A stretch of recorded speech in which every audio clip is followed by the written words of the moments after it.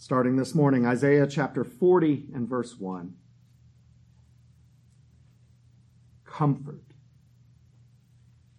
Comfort my people, says your God.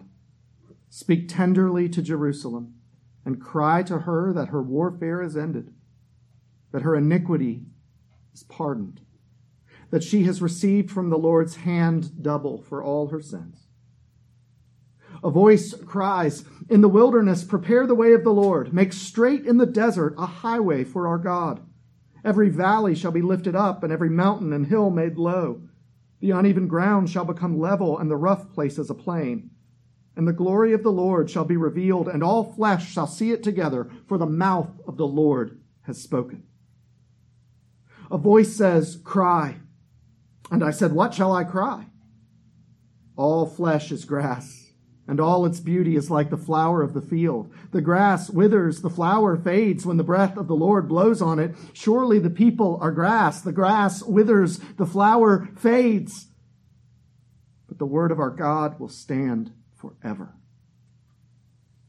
Go on up to a high mountain, O Zion, herald of good news. Lift up your voice with strength, O Jerusalem, herald of good news. Lift it up, fear not. Say to the cities of Judah, behold your God. Behold, the Lord God comes with might, and his arm rules for him. Behold, his reward is with him, and his recompense before him. He will tend his flock like a shepherd. He will gather the lambs in his arms. He will carry them in his bosom, and gently lead those that are with young. Indeed, the grass withers, and the flower fades, but this word, God's word, will endure forever. Amen. Besides a lovely Christmas lyric, what's the connection between comfort and joy? Do you feel that connection in your own life? For 39 chapters, Isaiah's voice has called out for repentance and turning back to God. From here on, he'll take a different tone, speaking from chapter 40 onward to a different audience and with a different purpose. As with John in Revelation, at some point in Isaiah's ministry, God gave him a miraculous vision of the future. He sees forward supernaturally to days he would not otherwise experience. And the record of that vision, which starts here, provides a very incredible structure to the whole of Isaiah. Perhaps you've noticed or not, the Bible has 66 books. 39 in the Old Testament, emphasizing primarily the problem of sin, and 27 in the New Testament, emphasizing primarily the glory of God in redemption. Isaiah has 66 chapters. We've read the first 39, and so heard the emphasis on Judah's rebellion against God, the sin problem. Now, starting with chapter 40's opening words of comfort, we have 27 chapters where the glory of God in redemption takes center stage. The gospel of Jesus Christ is both the thematic and the literal centerpiece of what remains in Isaiah. This section we're now entering, the middle chapters, 49 through 57, are some of the most familiar gospel passages in the Old Testament. And right in the middle of the middle section is the servant, high and lifted up, but despised and rejected by men, pierced for our transgressions, who bore the sins of many. The last sections of Isaiah are also distinctly Trinitarian. We're entering into 9 chapters that call attention to the glory of God the Father. The next 8 praise the glory of his grace in the Son. And the concluding chapters of Isaiah emphasize the Spirit of God working out God's glory in the coming kingdom. This second section of Isaiah is a testament to the glory of the triune God in salvation. It's the section of good news. And to whom does this good news come? It comes to a small, discouraged, and beaten down remnant living in exile in Babylon. It's not Isaiah's contemporaries, but to a future generation of God's people who are looking at the details of their lives and thinking it just doesn't make any sense. Yes, people whose sins are numerous, but also people struggling to have hope, who feel as though their God and his plans have failed, and that their God has left them alone. God speaks this good news to a confused, bitter, defeated people, pained with doubts and hopeless fears. What does God speak to such people? Comfort. Comfort my people. Warren Wiersbe, the former pastor at Moody Bible Church and a great teacher of Isaiah, organized his analysis of this morning's passage around 4 voices. And I found that really helpful, so I want to give him credit as I use it today. He tells us to keep in mind that these chapters were originally addressed to a group of discouraged Jewish refugees who faced a long journey home and a difficult task when they got there. As that remnant in Babylon looked back, they saw their own failure and sin, and so they needed encouragement. As they looked forward to the difficulty of what God would call them to, they needed encouragement. And into that, God speaks. 4 voices are heard, each with a special message for the needy people of God. The first of these voices, verse 1 and 2, is the voice of pardon. The judgment of the exile was self-inflicted. Judah was chastened because of the widespread, sinful, and stubborn resistance of God's grace, this among his own people. Have you found that when you know you're guilty, comfort and promises of a better future are hard to accept?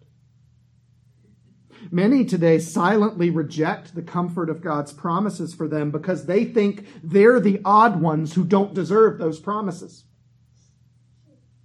For there to be any comfort for such people, the voice of pardon must lead the way. One preacher said, "The occasion of God's renewing comfort is our failure. We expect it to be our success, our obedience. Look at what we deserve, God." But that's not when he speaks words of comfort. He speaks them into our failure. His word of promise and salvation doesn't come in response to our own personal holiness. It doesn't even come in response to the consistency of our faith, thank God. Comfort comes to our failure as God pardons our sin. John, in his first epistle, captured this dynamic well. He wrote, "If we walk in the light, as he is in the light, we have fellowship with one another, and the blood of Jesus, his Son, cleanses us from all sin. If we say we have no sin, we deceive ourselves, and truth is not in us. If we confess our sins, he's faithful and just to forgive our sins and to cleanse us of all unrighteousness." You see both sides of the coin there? We should walk in obedience. That's what people who have the light and walk in the light do. And when we fail and turn to him in repentance, he is always ready to pardon. Judah would be in exile because of her continued rebellion against God. But even amid that exile, as Isaiah is looking into the future of the promise that is not yet fulfilled, this punishment that's coming, he begins by comforting his people with his willingness to forgive. One of the reformers observed it's very similar to what a doctor must do. It's not any comfort to us if a doctor's approach is simply to treat our symptoms. What you want is the doctor to find the underlying cause and to treat that. This reformer wrote, "The scourges by which God chastises us proceed from our sins. So if God is to stop attacking us, he must first pardon us. He's got to get to the root problem, which is our sin against him." And he does. Judah has lost it all. And yet they're called to endure this time of suffering by holding on to God's promise of restoration. Perseverance comes through the experience of real hope. Nothing else can make perseverance a reality. It's hard to have hope in our darkest trials. It's even harder when we're in those trials and we can see the clear connection between them and our own sin, as was the case here. But God will not leave us in our sin. He may discipline us. He may bring suffering into our lives for purposes beyond our knowing, but he will never leave us here in exile. And even before he sends them into exile, a voice calls out to his people to comfort them. And that voice begins with pardon. The second voice Dr. Wiersbe identifies as the voice of providence in verses 3 through 5. The proverbial wilderness is where Isaiah sees Judah in the exile. Isn't that what our sufferings feel like? But that is not where God will leave them. The sovereign God of the universe is disrupting the universe. He's working out his purposes, and everything that is happening is working toward the salvation of his people. Why? Because that's how God is glorified. Verse 5, "And the glory of the Lord shall be revealed." That's what God's about, revealing his glory to the universe. Lots of the language in this passage should be familiar to you, both in this context and as John the Baptist prepares the way for the ministry of Jesus. A lot has to happen in the world to get from the people here in exile in Babylon to there in the New Jerusalem, basking in the glory of God. And the point of these verses is that it will happen. It is happening, all under the guiding hand of providence and all to the glory of God. The earth is significantly disrupted in these verses. Do you see that? It's no small thing for valleys to be lifted up and mountains to be made low and rough places to be made a plain. I know what a pain in the neck it was to try and level out our front yard. The amount of work it took for that tiny area. And God's doing it with his whole universe. He's making it ready for the salvation of his people. The revelation of God's glory is always a disruptive event. You don't believe me? Go read your Bible. At Mount Sinai in Exodus, the glory of the Lord appears like a devouring fire. The prophet of Ezekiel saw the glory of the Lord as a chariot of war to establish God's rule on earth. We just sang about it in our Christmas carols, kids. What do we sing? Or we watched the Charlie Brown Christmas special. We heard it, right? The shepherds saw the glory of God all around them. And what was their response? They were terrified. Or as Linus says it, sore afraid. Jesus, fully God, disrupted everything when he revealed God's glory. On one end of the spectrum is the transfiguration, where God's glory is blinding and terrifying.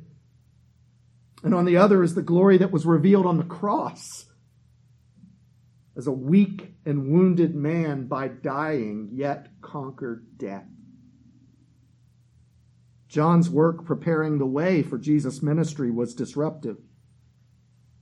So why are we so surprised when the revelation of God's glory is disruptive in our lives? Another author put it beautifully. Isaiah is talking about the upheaval of true repentance. He's talking about a new moral topography, a new social landscape. He's talking about the disruptive advance of salvation.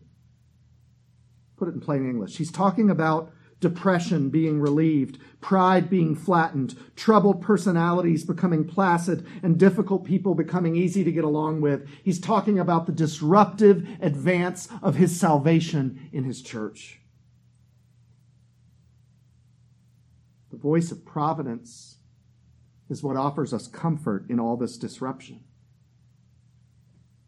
It's what reminds us and makes it known that this is all a part of God's work to glorify himself in our salvation. Let me ask you, if you know that to be true, and you do, about the big markers on the timeline of redemptive history, don't you see that it must also be true in your own life? God promised that the revelation of his glory would be disruptive. It was disruptive when the Word became flesh and dwelt among us, and we have seen his glory. Glory is of the only Son from the Father, full of grace and truth. It was disruptive when he sent the Holy Spirit, who changed our very experience of God's presence forever. It will be disruptive when Jesus returns in glory to judge the living and the dead. And likewise, true discipleship will bring upheaval and disruption into our lives. It will call us to things and to a way of doing things, a way of speaking, a way of thinking, a way of loving that we would not otherwise do. God will interrupt our plans and our lives. He will shake us out of our stupor of death. And it will be uncomfortable, and it will be inconvenient, and it will be work. But it is true discipleship. And the voice of providence is here to encourage us, to call out to us, to trust God in it, that these are his plans being worked out, that the torpedo that just struck the plan we have for our lives is God's divine initiative to save us. It's an invitation for us to take comfort, even as he radically reorders our lives. The lives that we were building for ourselves, they had no hope, and they were without God. And his glory entered in to disrupt that. And it saves us. Our lives become reoriented toward his promises. When you feel like what you want is just for God to leave you alone for a little while. I know that feeling. But when we feel like we just want God to give us a break, to leave us alone for a while, it's the voice of providence that reminds us that while we're busy grumbling, he's busy saving those who could not save themselves. You and me. He's doing what we couldn't do. I read once that Christianity is not fundamentally challenge. Fundamentally, it's assurance. Because it's not about what we can do. It's about what God promises to do for us. And that is the comfort of the voice of providence. He is saving us. Third is the voice of promise. It's verses 6 through 8. Isaiah contrasts us with God.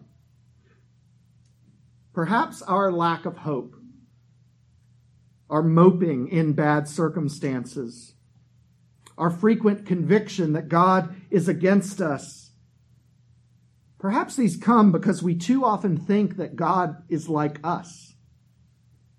Verse 6, a voice says, cry, and I said, what shall I cry?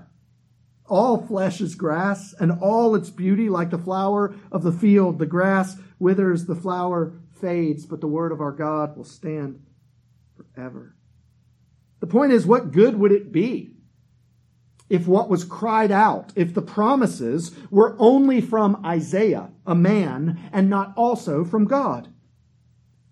On his own, Isaiah is like grass. He's like all of us, all people, all the empires of history, all the not gods claiming to offer us a future. They live for a time, they work out the purpose God has for them, and they are gone. And yet we put our hope in them.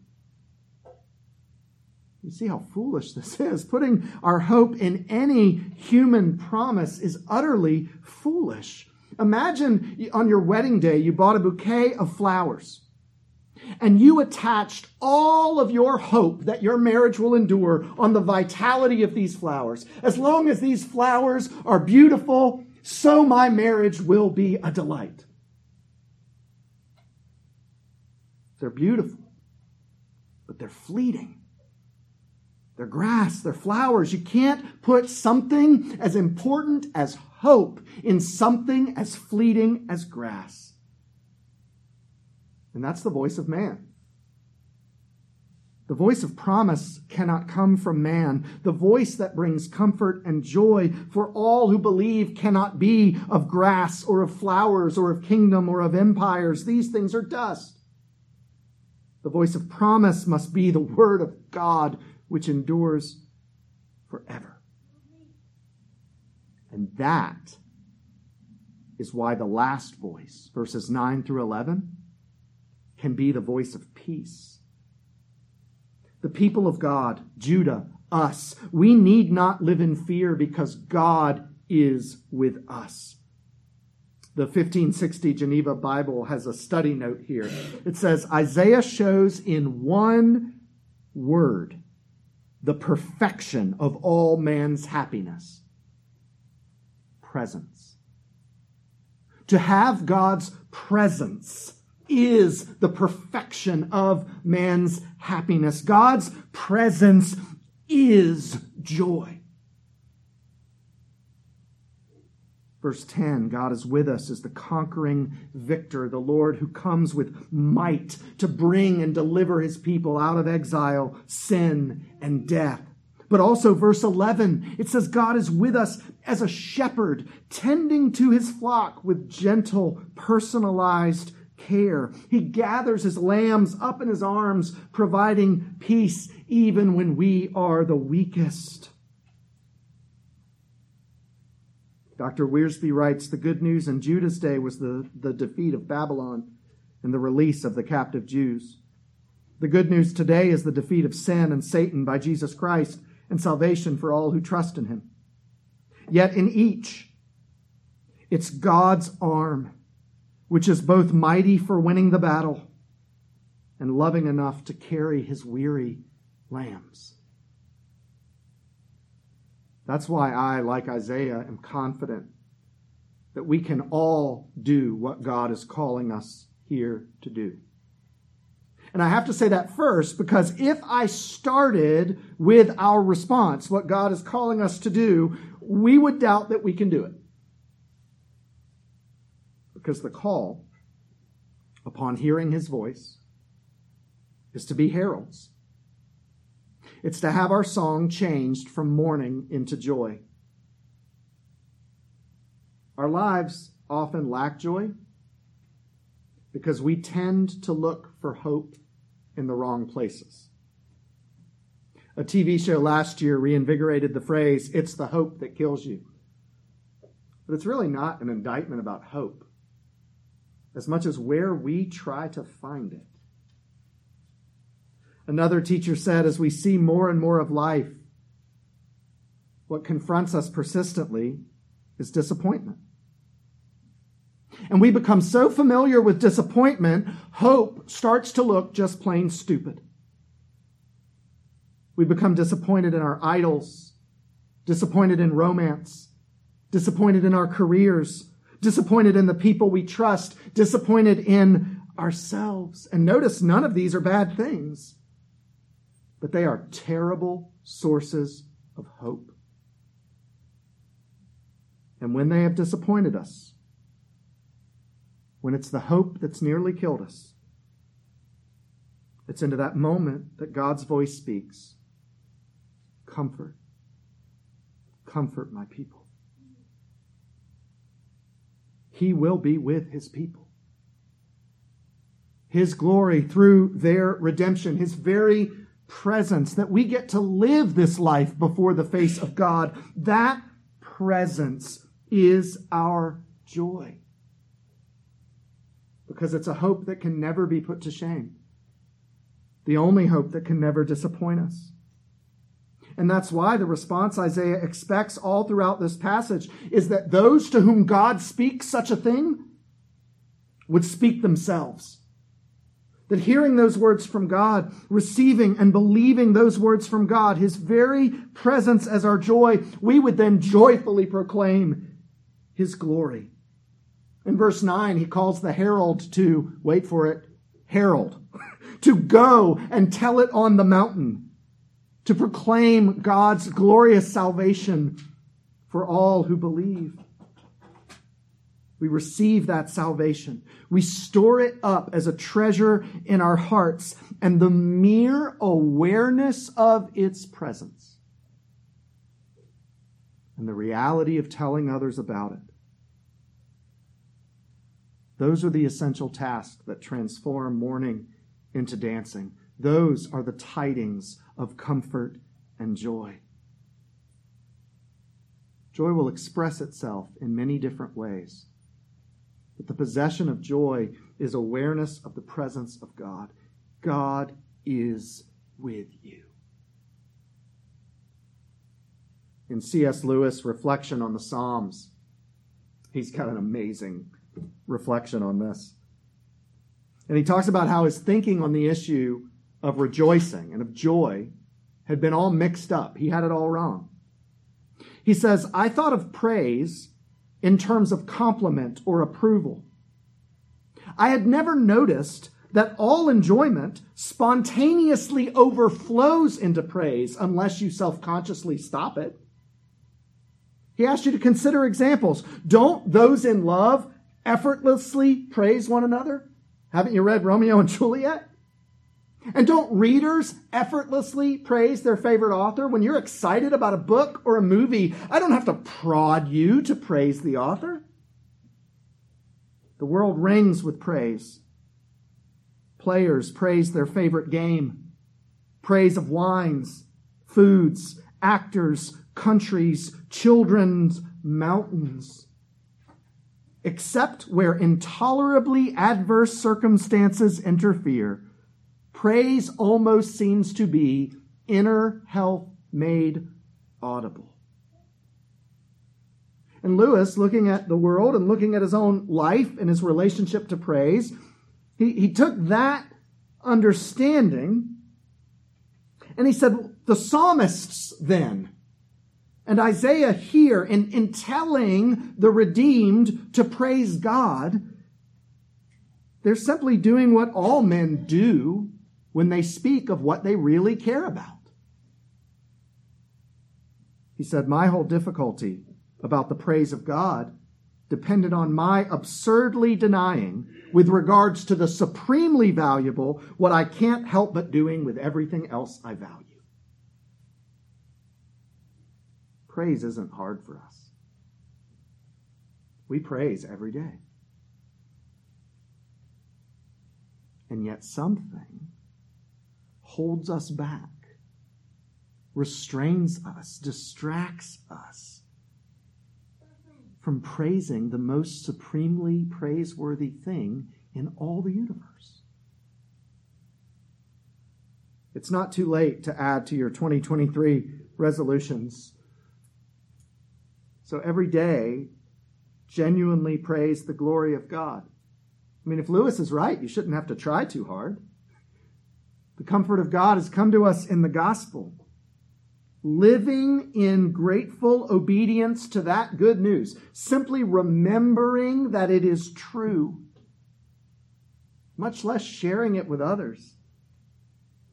That is a life lived to the glory of God. That is joy. That comfort, which God speaks to us in his presence, that is our joy. He speaks pardon, forgiving our sins. and providence, reminding us that what we see as disruption is in reality divine purpose and promise, the voice of his own word, which endures forever and can never fail, and peace, because our God is with us. Mighty warrior, tender shepherd, our God is with us. Good tidings, comfort, and of joy.